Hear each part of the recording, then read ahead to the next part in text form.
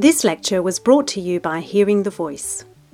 It was recorded on the 11th of February 2016 and features Dr Sam Wilkinson on explanation and explanatory power in psychiatry, the case of voice hearing. If you'd like to find out more about our research into voice hearing or simply keep in touch with us on a more regular basis, you can visit our website hearingthevoice.org or tweet us at hearingvoice. I struggled with this talk because not so much in terms of the arguments or the content, but more of how to pitch it. Because philosophy of science is a very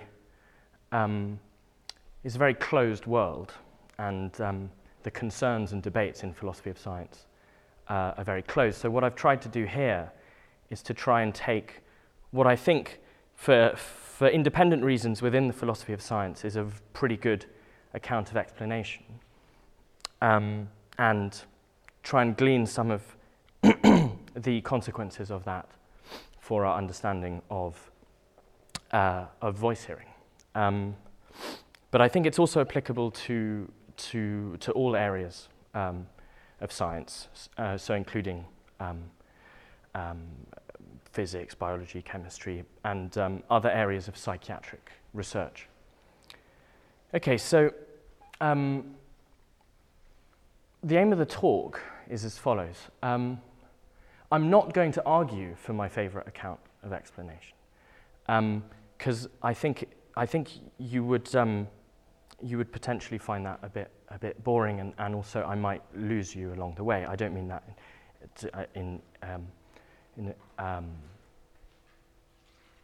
I don't mean that in an offensive way. I just mean that it does get very debates about what explanation is in philosophy of science get very, very technical. So what I'm actually going to do is just present my favorite view of explanation as clearly as I can, and then show the different implications that it has for the question of what makes an explanation better or worse. And that property of an explanation that makes it better or worse, I call explanatory power.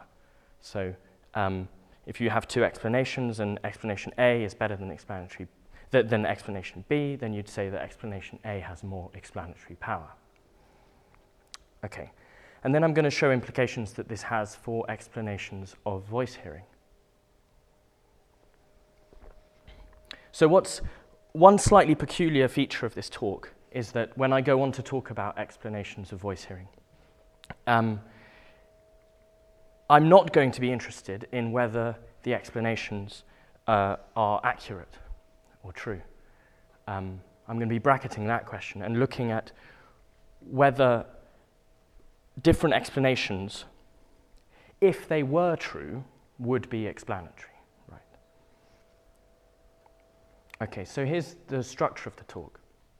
I'm going to present different views on the ontology of explanation, so namely what explanation is taken to be, and then I'm going to present a dichotomy between pragmatic and non-pragmatic approaches to explanation in philosophy of science.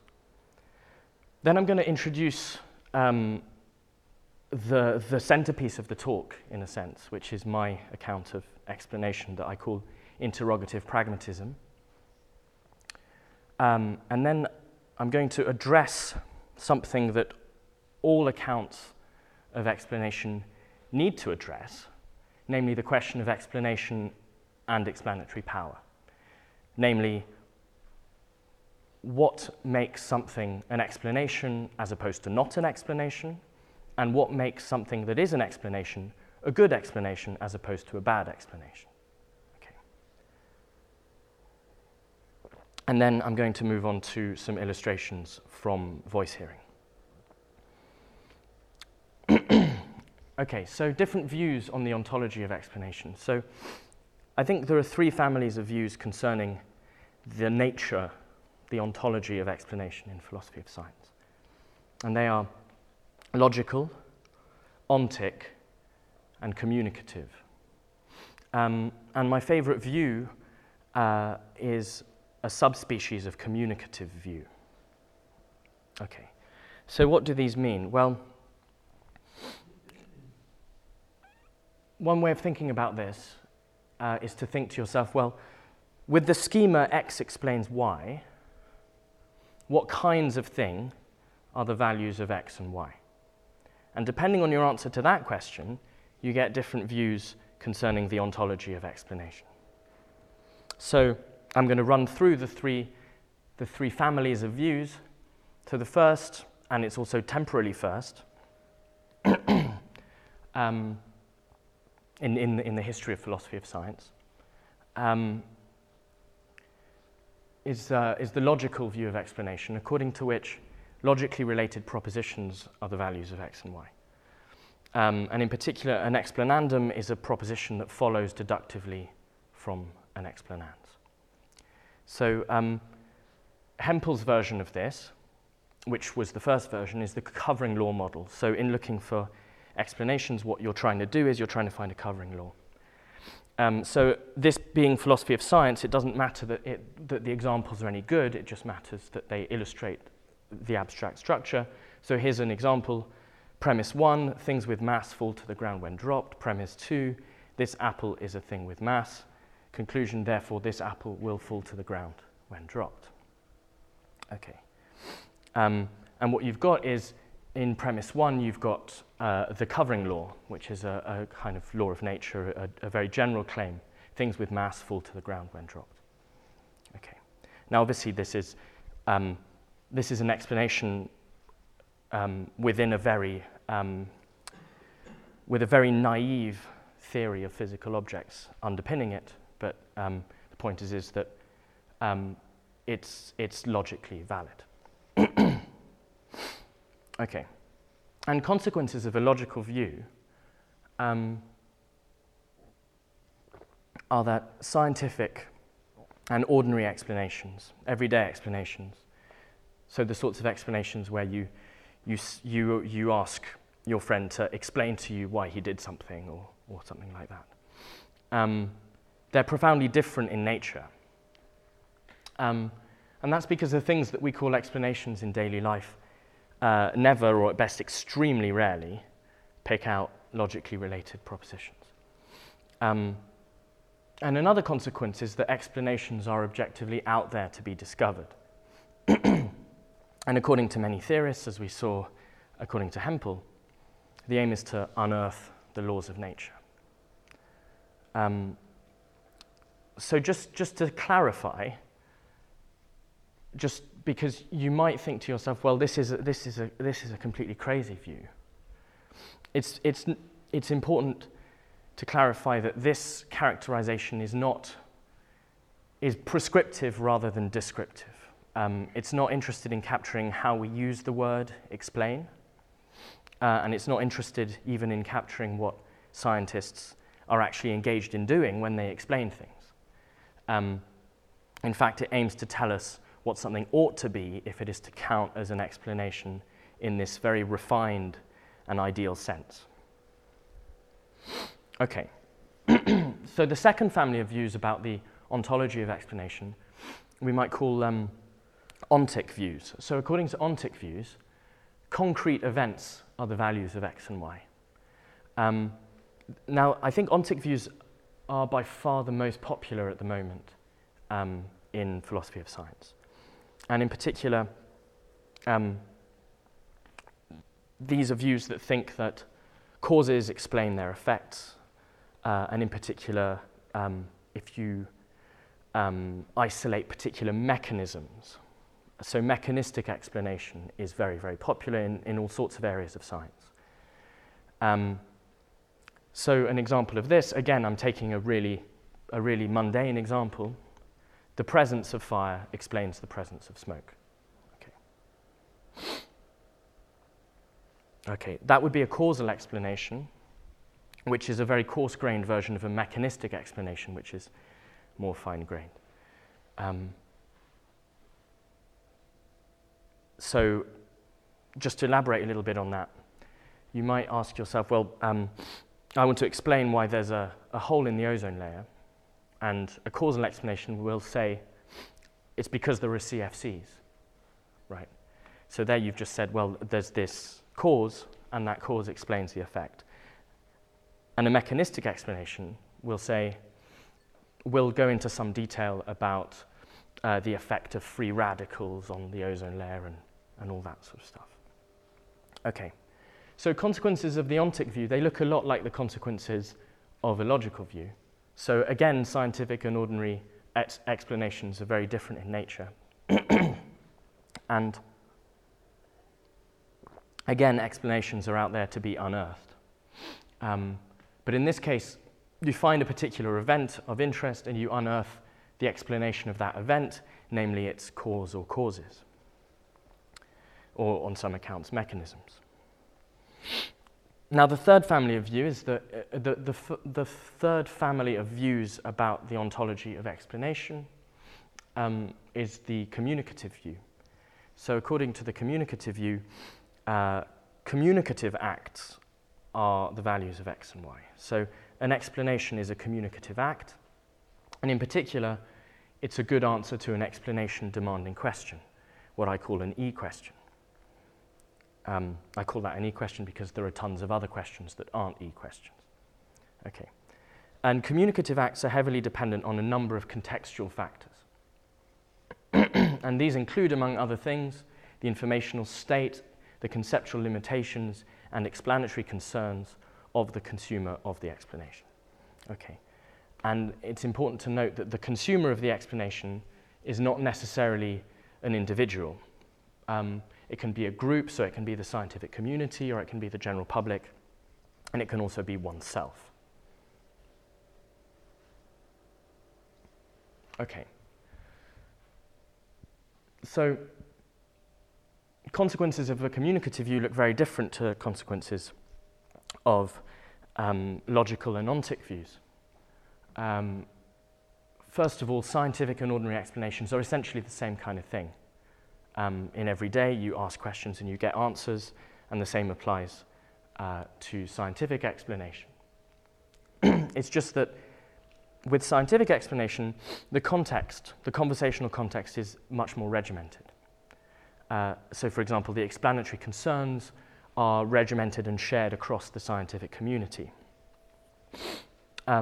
Secondly, explanations, since they're the products of communicative acts, aren't unearthed, but carefully expressed. And they're answerable to how things stand in the world, but they need to be selective and comprehensible to the demander of the explanation. And the third point, which goes against the other two views, is that explanations simply do not exist in a possible world devoid of inquiring beings that demand and give explanations. Furthermore, these explanations are demanded within a wider pragmatic context, whether it is everyday life, the court of law, the lab, or the clinic. So, after the way I've presented that, you might think to yourself, well, communicative accounts are obviously right? Wrong. Okay. They're very unpopular in philosophy of science. Okay, so here's one quote. I've got a number of quotes, and the best quotes are the ones where you think to yourself, I can't believe somebody actually put this on paper, but I'm so glad that they did. This isn't one of them, but the next one is. Okay, so here's Wesley Salmon, big name in philosophy of science. The linguistic entities that are called explanations are statements reporting the actual explanation. Explanations in this view, in Wesley Salmon's view, are fully objective, and where explanations of non-human facts are concerned, they exist whether or not anyone ever discovers or describes them. Explanations are not epistemically relativized, nor outside the realm of human psychology do they have psychological components, nor do they have pragmatic dimensions. Okay, and this is my emphasis. And here's another really recent quote from Carl Craver, who's big in philosophy of science and also big in philosophy of psychology and neuroscience. he says, clearly people often accept as explanations a great many things that they should reject as such. And people in different cultures might have different criteria for accepting or rejecting explanations. These facts, if they are facts, would be fascinating to anthropologists, psychologists, and sociologists, but they are not relevant to the philosophical problem of stating when a scientific explanation ought to be accepted as such. Wow. Would be fascinating to those poor anthropologists and psychologists and sociologists who are merely engaged in a lesser enterprise. So why would anyone think what these people think? It seems partly a matter of disciplinary turf. Especially that quote from Karl Craver, you see that he's saying, well, we need to delineate what's properly philosophical. And if what we're interested in is what different, how different contexts can make people accept different explanations as good or bad, then what we're engaged in there is sociology of science or anthropology of science, but not philosophy of science. And I think in a related vein, I think he has an optimism that I don't share about our capacity to delineate a philosophical account of when a scientific explanation ought to be accepted. Okay. And it seems that, so at the beginning, he says, clearly people often accept as explanations a great many things that they should reject as such. So in a sense, he's saying, well, there's the practice of requesting and giving explanations.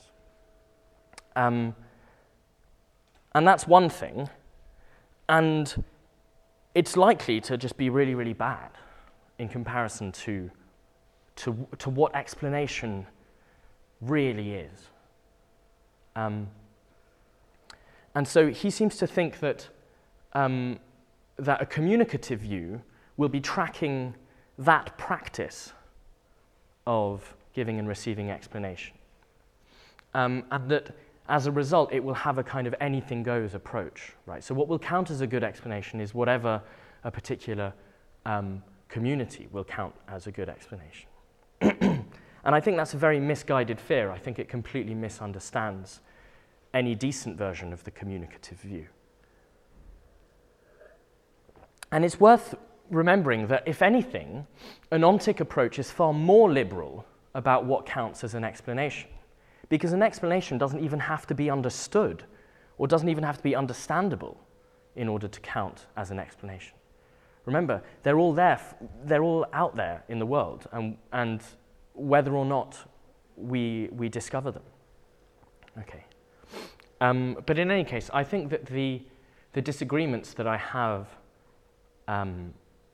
with these theorists runs very, very deep indeed. Okay. So, on to the second section. So pragmatic approaches to explanation in philosophy of science. Okay, so pragmatic approaches to explanation.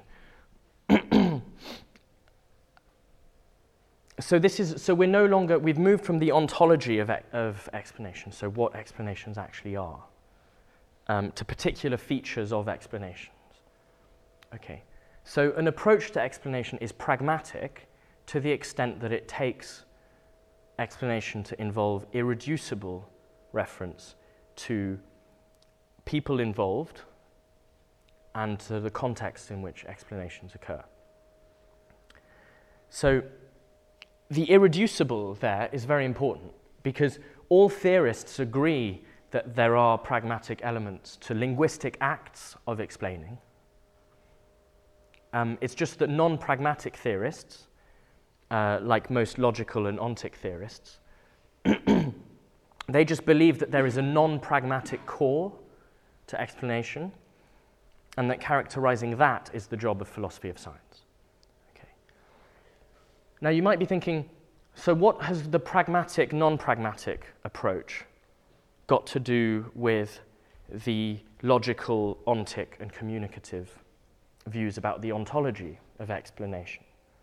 And the relationship is roughly this, that logical and ontic accounts tend to be non-pragmatic, but they don't have to be, as we're about to see. Whereas communicative accounts are always pragmatic. They're bound to be pragmatic, because communication is between agents and it occurs in a context. Okay. So in an earlier talk, I actually collapsed the pragmatic, non-pragmatic stuff with the stuff on the ontology of explanation, mainly for simplicity. So I called the communicative accounts of the ontology of explanation, I called them just pragmatic accounts. But that was not strictly accurate, because although all communicative accounts are pragmatic, not all pragmatic accounts are communicative. Okay, so two existing pragmatic views. You've got Bas van Frassen, who wrote The Scientific Image in 1980, and Peter Achenstein, who wrote The Nature of Explanation in 1983. Now, they're the two sort of towering figures of pragmatic accounts of explanation. And those books are very good and very readable. And according to them,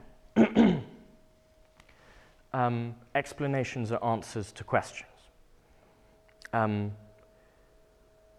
A difference between Van Frassen and Achenstein is that Van Frassen takes them to be specifically answers to why questions, whereas Achenstein includes other questions as long as they are what he calls content-giving questions.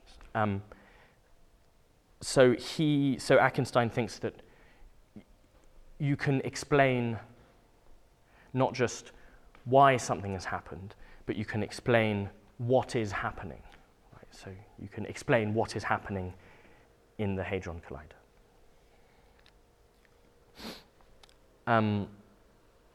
I'm also going to think of explanations as answers to questions.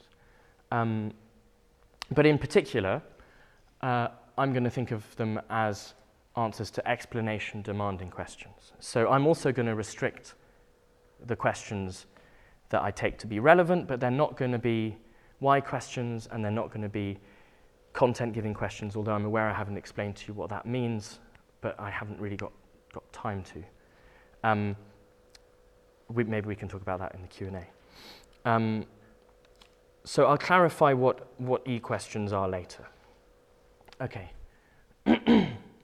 So I've already made this point, actually. So the relationship between the communicative and the pragmatic. So one can have a pragmatic account without it being a communicative account.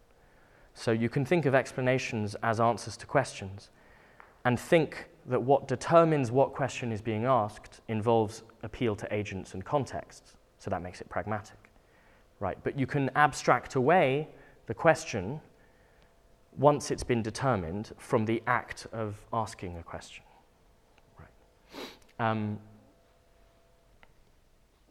So what that would then mean is that you'd then have an explanation, or you'd have a question and an answer to that question that can be abstracted away from any reference to context or the people involved, right? It's just that you need the context to determine which question is being asked. Okay, and this is actually, so 3 years after Van Frassen wrote his book, Achenstein wrote his, and in it, he criticizes Van Frassen for doing just this, and he denies that Van Frassen's account is truly pragmatic. So I think Achenstein has a point, but there's a huge amount to be rescued from Van Frassen's work, and I'm going to go through some of that now. So here's a quote from The Scientific Image. The description of some account as an explanation of a given fact or event is incomplete. It can only be an explanation with respect to a certain relevance relation and a certain contrast class. These are contextual factors in that they are determined neither by the totality of accepted scientific theories nor by the event or fact for which an explanation is requested. So I'm going to clarify contrast class and relevance relation. So contrast class, the point that Van Frassen is making is that you don't explain why you get X. You explain why you get X instead of Y, where Y is relevantly related to X. So if you think about the question, why do birds fly south? You could be asking, why do birds fly south? Why do birds fly south? Why do birds fly south? Where those are three different questions, and what they mean is, why do birds, as opposed to other animals, fly south? Why do birds fly as opposed to walk or swim south? Why do birds fly south as opposed to north, east, or west? Right. So here's Van Frassen. He says, in general, the contrast is not explicitly described because in context, it is clear to all discussants what the intended alternatives are.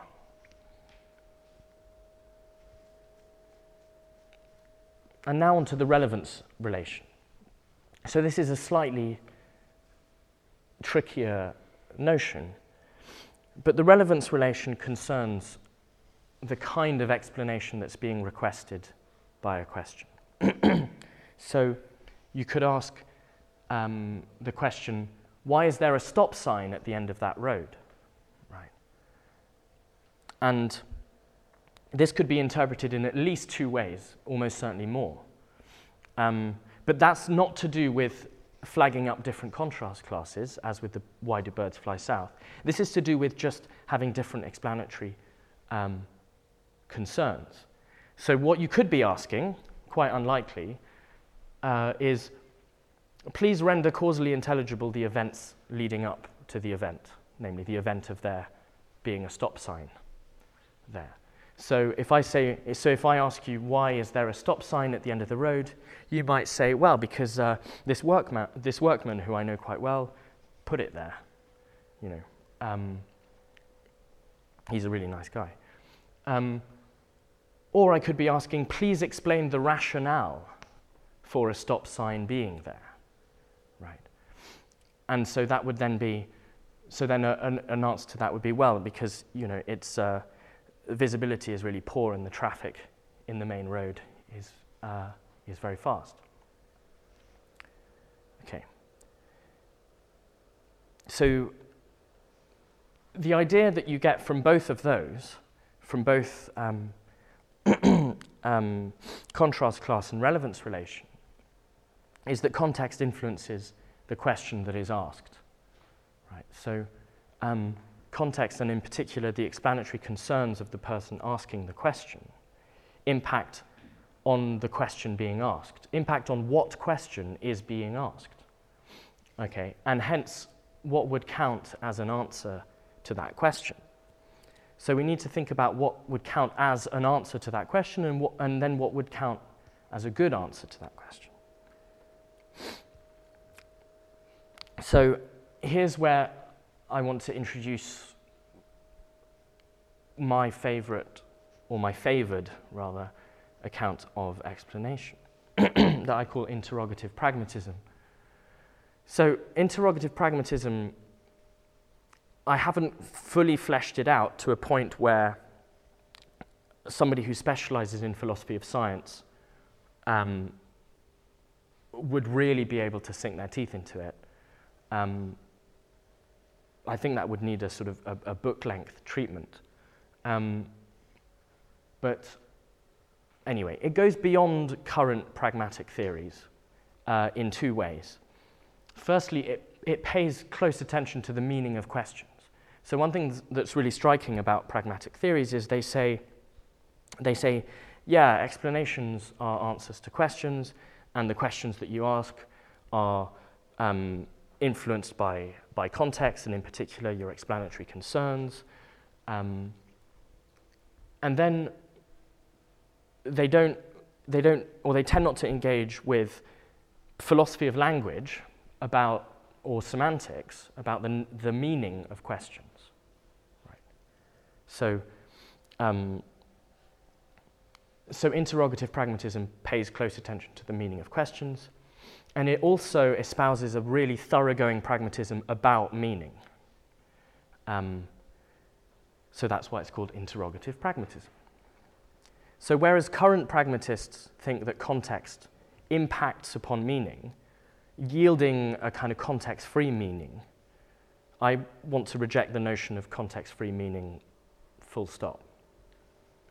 Okay, and those two features kind of come together. They kind of pull in the same direction. So first off, let's look at the meaning of questions. So if, like most theorists, you think that the meaning of statements is roughly a function of what makes them true, so snow is white means what it does because it's true if and only if snow is white, right? I mean, similarly, snow is red means what it does because it's true if and only if snow is red, right? It just happens that snow isn't red, and so it's false. So if you think that, then giving an account of the meaning of questions looks really tricky. But if you think that snow is white, if you think that the primary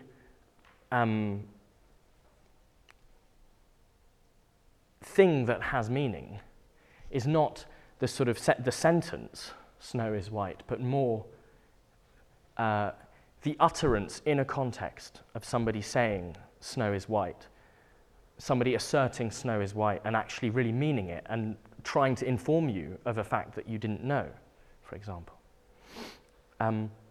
then you would take that to be the expression of the informational state, what we might call the belief that snow is white.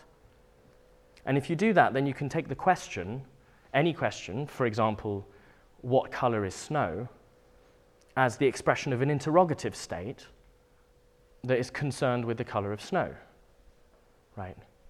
It just so happens that we've got a neat little word for informational state, belief. We don't have a neat little word for an interrogative state that's equivalent to belief, but there's no reason to think that interrogative states aren't in some way just as primitive.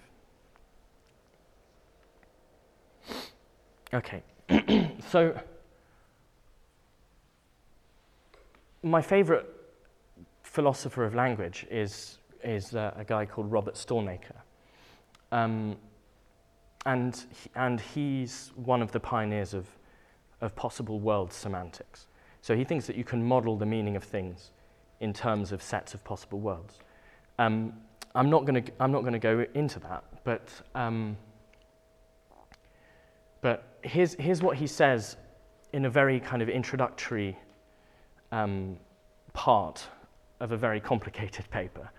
The reasons people talk to each other are, of course, varied and complex.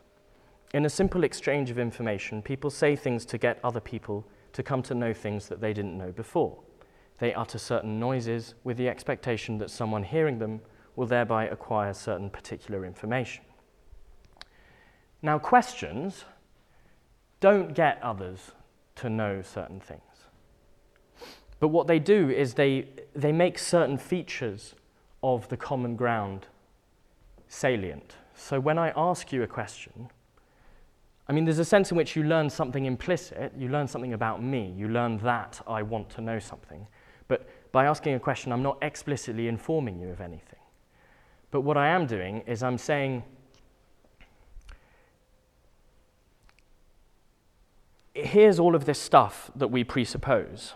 We have a common worldview.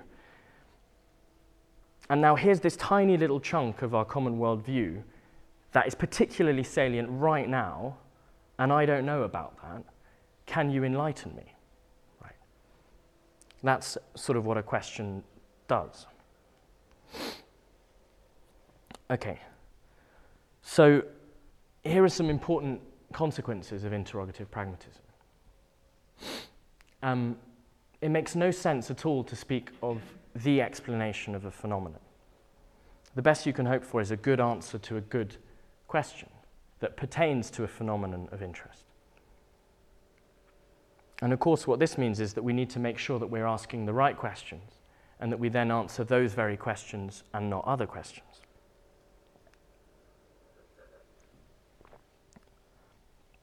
Another consequence of this that's very different to consequences if you take a sort of a very prevalent view in philosophy of science is that there's no reductive hierarchy of scientificness.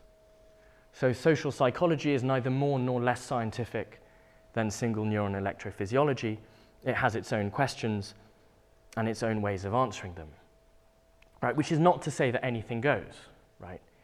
You can do social psychology really badly. Okay, and the way in which different disciplines can interact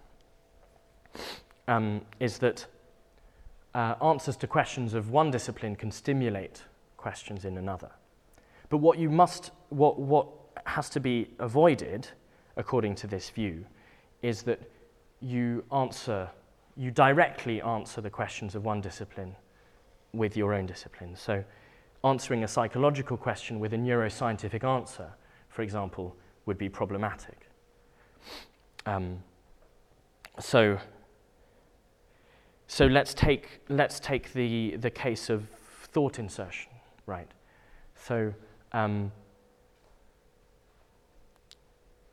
if you tell someone about thought insertion, they go, "God, that's amazing. Why would someone deny ownership of their thoughts?" Right? And what they mean by that is on what grounds would somebody deny ownership of their thoughts? What must this person be experiencing to deny ownership of their thoughts? Right? And if you answer that question by saying, "Oh, well, actually, there's too much dopamine in this person's brain," right, or something like that, then, I mean, not only have I just given a very vague version of that kind of answer, but suppose I gave a really, really precise and correct answer. That wouldn't be an answer to that question, right? Because it's not dopamine that provides grounds for the subject to deny ownership of their thought, right? It's a particular experience. Okay, so in Van Frassen's terminology, I would be missing the relevance relation. Okay, it would be like the case with the stop sign, where somebody wants to know the rationale for somebody having put the stop sign there, and instead I just give them a description of what happened up until the point of the stop sign being there. Okay, so explanation and explanatory power. So what all accounts of explanation need to do is they need to say what makes something an explanation as opposed to not an explanation. And they need to say what makes something a good explanation as opposed to a bad explanation, or at least what makes something a better or worse explanation. So just to clarify, the phrase "an explanation of X" has a demanding reading and a relaxed reading. So by that I mean sometimes people say there must be an explanation for this, by which they mean there must be a correct explanation for this, right? Or that's not an explanation of that. Well, when they will sometimes mean the more demanding reading. So sometimes explanation is used to mean correct explanation. But I'm going to be using the relaxed reading, where a bad explanation is still an explanation. Okay. And often the question of what makes something an explanation and what makes something a good explanation are often treated quite differently in philosophy of science, but I think they're very closely related.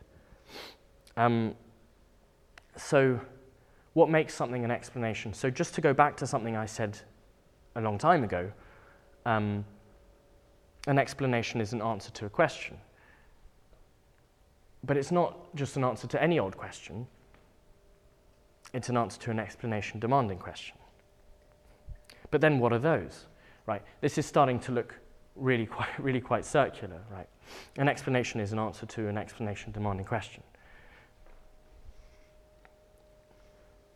So I think the best way to explain this is in terms of what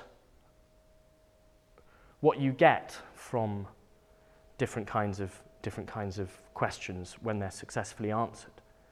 So an explanation-demanding question requests explanations, right? We know that much. And if successful, they yield understanding. Right. So if you successfully answer my particular question, why do birds fly south? I've gained some understanding of why birds fly south. Whereas fact-demanding questions request facts, and if successful, they yield knowledge. Right. So what is the capital of France? How tall is Mont Blanc? What is the way to the station? Okay, so there's this important difference between understanding and knowledge. And this is kind of related to what I meant when I said that determining whether something is an explanation or not is related to determining whether something is a good explanation or a bad explanation. So, just to do an analogy between fact-demanding questions and explanation-demanding questions, if I answer to a fact-demanding question, that's, for example, what is the capital of France? And I say that Madrid is the capital of France, right?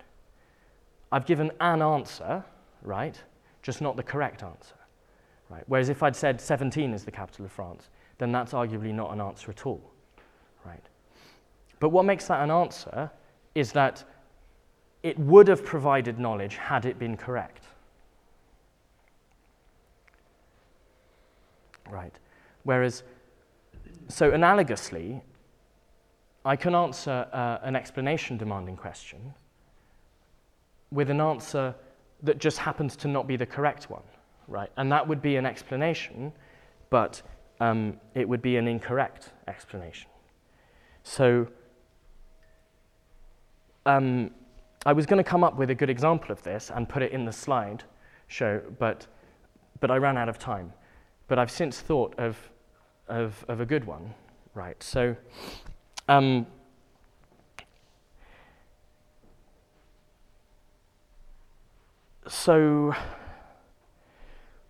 with the, if you fire, is anyone here a physicist?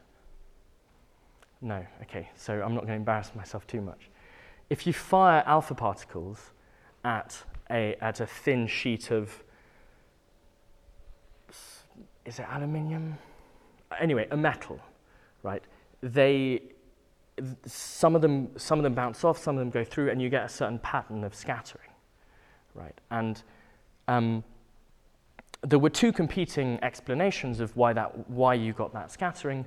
One was Rutherford's, where you have this, the positively charged core of an atom and the electrons that go around it, and the core takes up a very small volume in comparison to the whole size of the atom.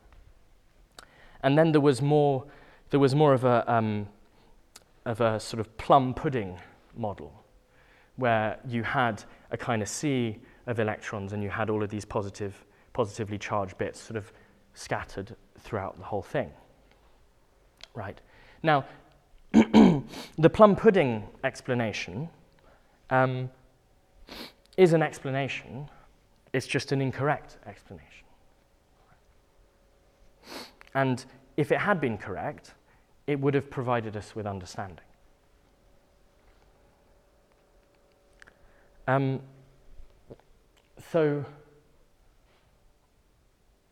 So understanding is doing a lot of work for me here.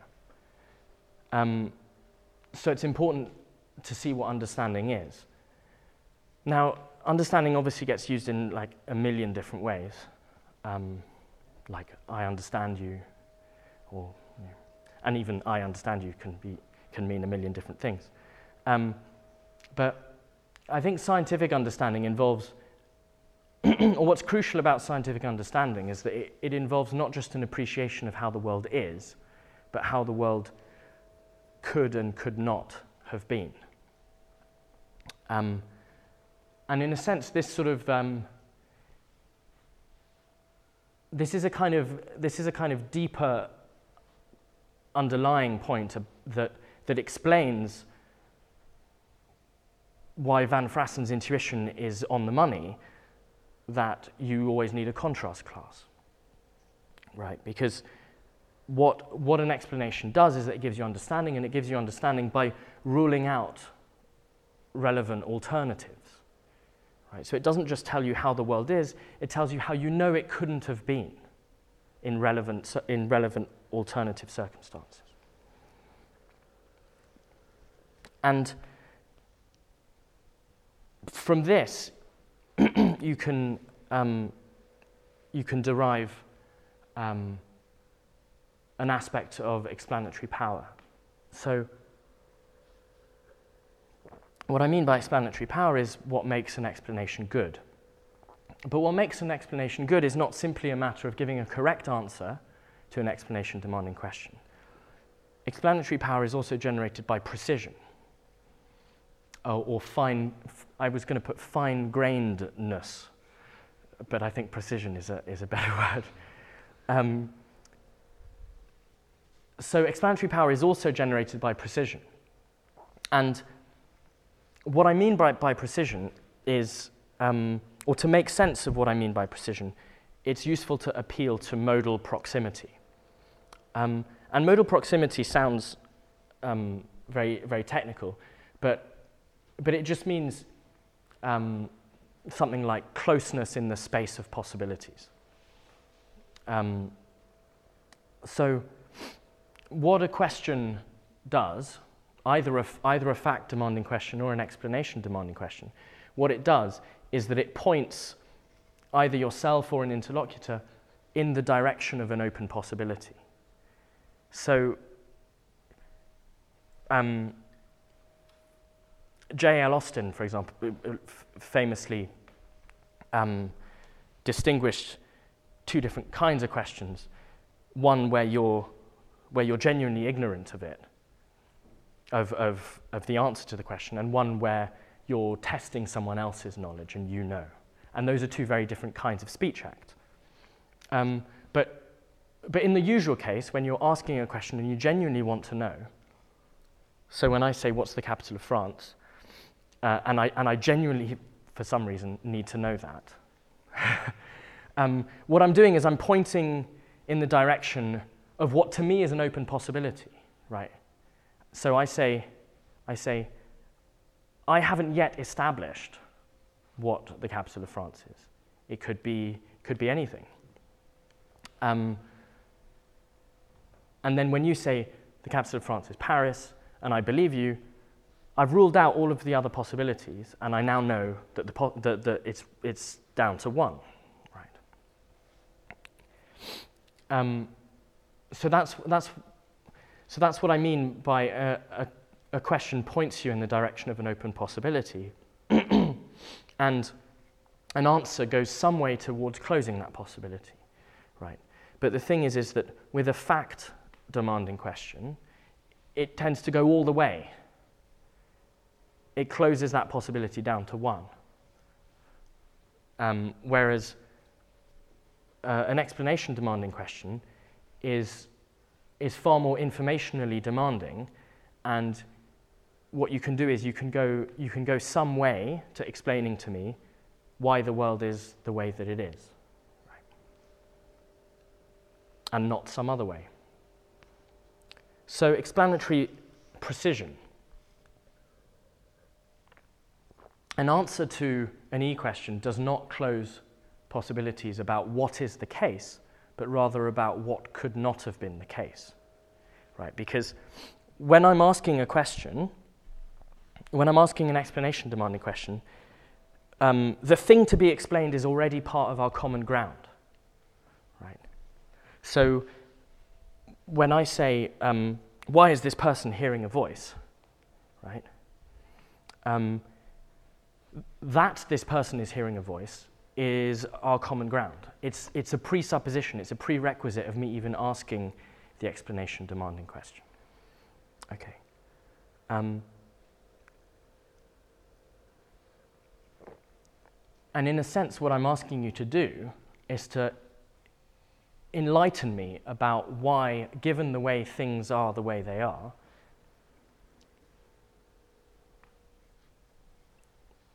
he wouldn't be hearing a voice in the way that he is. Right. So this gets quite complicated, but I'll use examples from voice hearing to clarify when something has got more explanatory power. Okay, so if the possibility closed about what could not have been the case, given the circumstances, are closer to what is the case than the possibilities closed by another answer, then that answer is more precise. And other things being equal, it has more power. Okay, so I understand that that is a mouthful, and I've even tied my own brain in knots. But if I give examples, then that will become clearer. Okay. But the other things being equal is really important. So precision is generally a good thing, but obviously precision shouldn't outrun the explanatory concerns of the person who's asked for the explanation. But then again, it wouldn't anyway if you're answering if you're answering the question that they have asked. Right? But there's a trade-off between precision and scope, where by scope I mean basically how much of the universe your explanation is supposed to refer to or be relevant to, right? So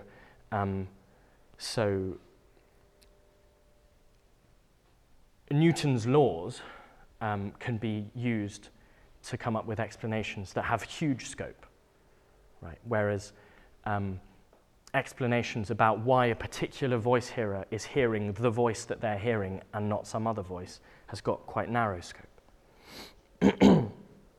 Okay. So now I'm going to use some illustrations from voice hearing. Okay. So the question that we decide to ask ourselves when we're explaining something, or we're trying to explain something, picks out a particular phenomenon of interest. So in the case of voice hearing, it could be a given voice hearer, a particular individual, or it could be a subspecies of voice hearing if we've isolated a subspecies of voice hearing, a subtype of voice hearing, or it could be voice hearing generally. These aren't meant to be 3 exhaustive levels at which you could do this, obviously, just 3 examples. So one question you could ask is, why does voice hearing occur as opposed to not occur? And here are 2 potential explanations. I'm not saying that either of these is more correct than the other, but I think, but what I'm trying to say is that one of them has got more explanatory power than the other, and Pete will definitely recognize the options on offer, because this is basically Cho and Wu, and then our response to Cho and Wu. Okay, so one answer to this, why does voice hearing occur as opposed to not occur? And one answer to that could be, well, because there is spontaneous activation in auditory cortex. And another answer could be, because episodes of inner speech fail to be recognized as self-produced and hence are experienced as coming from the outside world. So regardless of whether either is correct, 2 has more explanatory power in virtue of its precision. Right? So not only does 1 not tell us what causes the spontaneous activation, right? That's one problem with it. But that's not the problem with precision. The problem with precision is that even if it did, it would only tell us why someone is having an auditory experience as opposed to not having an auditory experience, right? And in a sense, so remember what I said about modal proximity. What it's ruling out for us, even if it's correct, and if all of the details of it, if all of the details are so totally fleshed out as to give us understanding, then what it rules out for us is the possible world where this person isn't having an auditory experience versus where they are having an auditory experience, right? Whereas what answer 2 does, I mean, it has problems of its own. It at least has the merit of telling us why somebody would have a verbal auditory experience as opposed to a non-verbal auditory experience, right? So the 2 possibilities between which each of these is distinguishing are closer in the second case, with the second explanation, than with the first explanation. So 2, all other things being equal, has got more explanatory power. Okay, so here are other relevant questions. Why is this voice experienced as coming from the outside world and not experienced as coming from inside the head? And there you might appeal, for example, to a model of a particular subtype. So, for example, the hypervigilance models that we've been looking at. Or why does this voice hearer hear insults as opposed to other speech acts? Right. So again, the thing in parenthesis is always the contrast class, okay, as opposed to other speech acts. So why do they hear insults as opposed to other speech acts? And there, it seems that the right level to address that would be the person's emotions. They might have certain negative emotions as opposed to positive emotions. Why are some voice hearing experiences experienced as coming from specific agents as opposed to being just free-floating voice sounds? Right. And there you might appeal to our innate capacities for representing agents, or our innate tendencies to represent agents. Why does this voice hearer hear the voice of her stepfather as opposed to anyone else, or as opposed to no one in particular? And there you might want to give a story about the role that that particular individual has played in the voice hearer's life. Right. So, I mean, and obviously I don't mean this to be an exhaustive list. This was just completely meant to just be illustrative, basically. And yeah, that's me done. Thanks.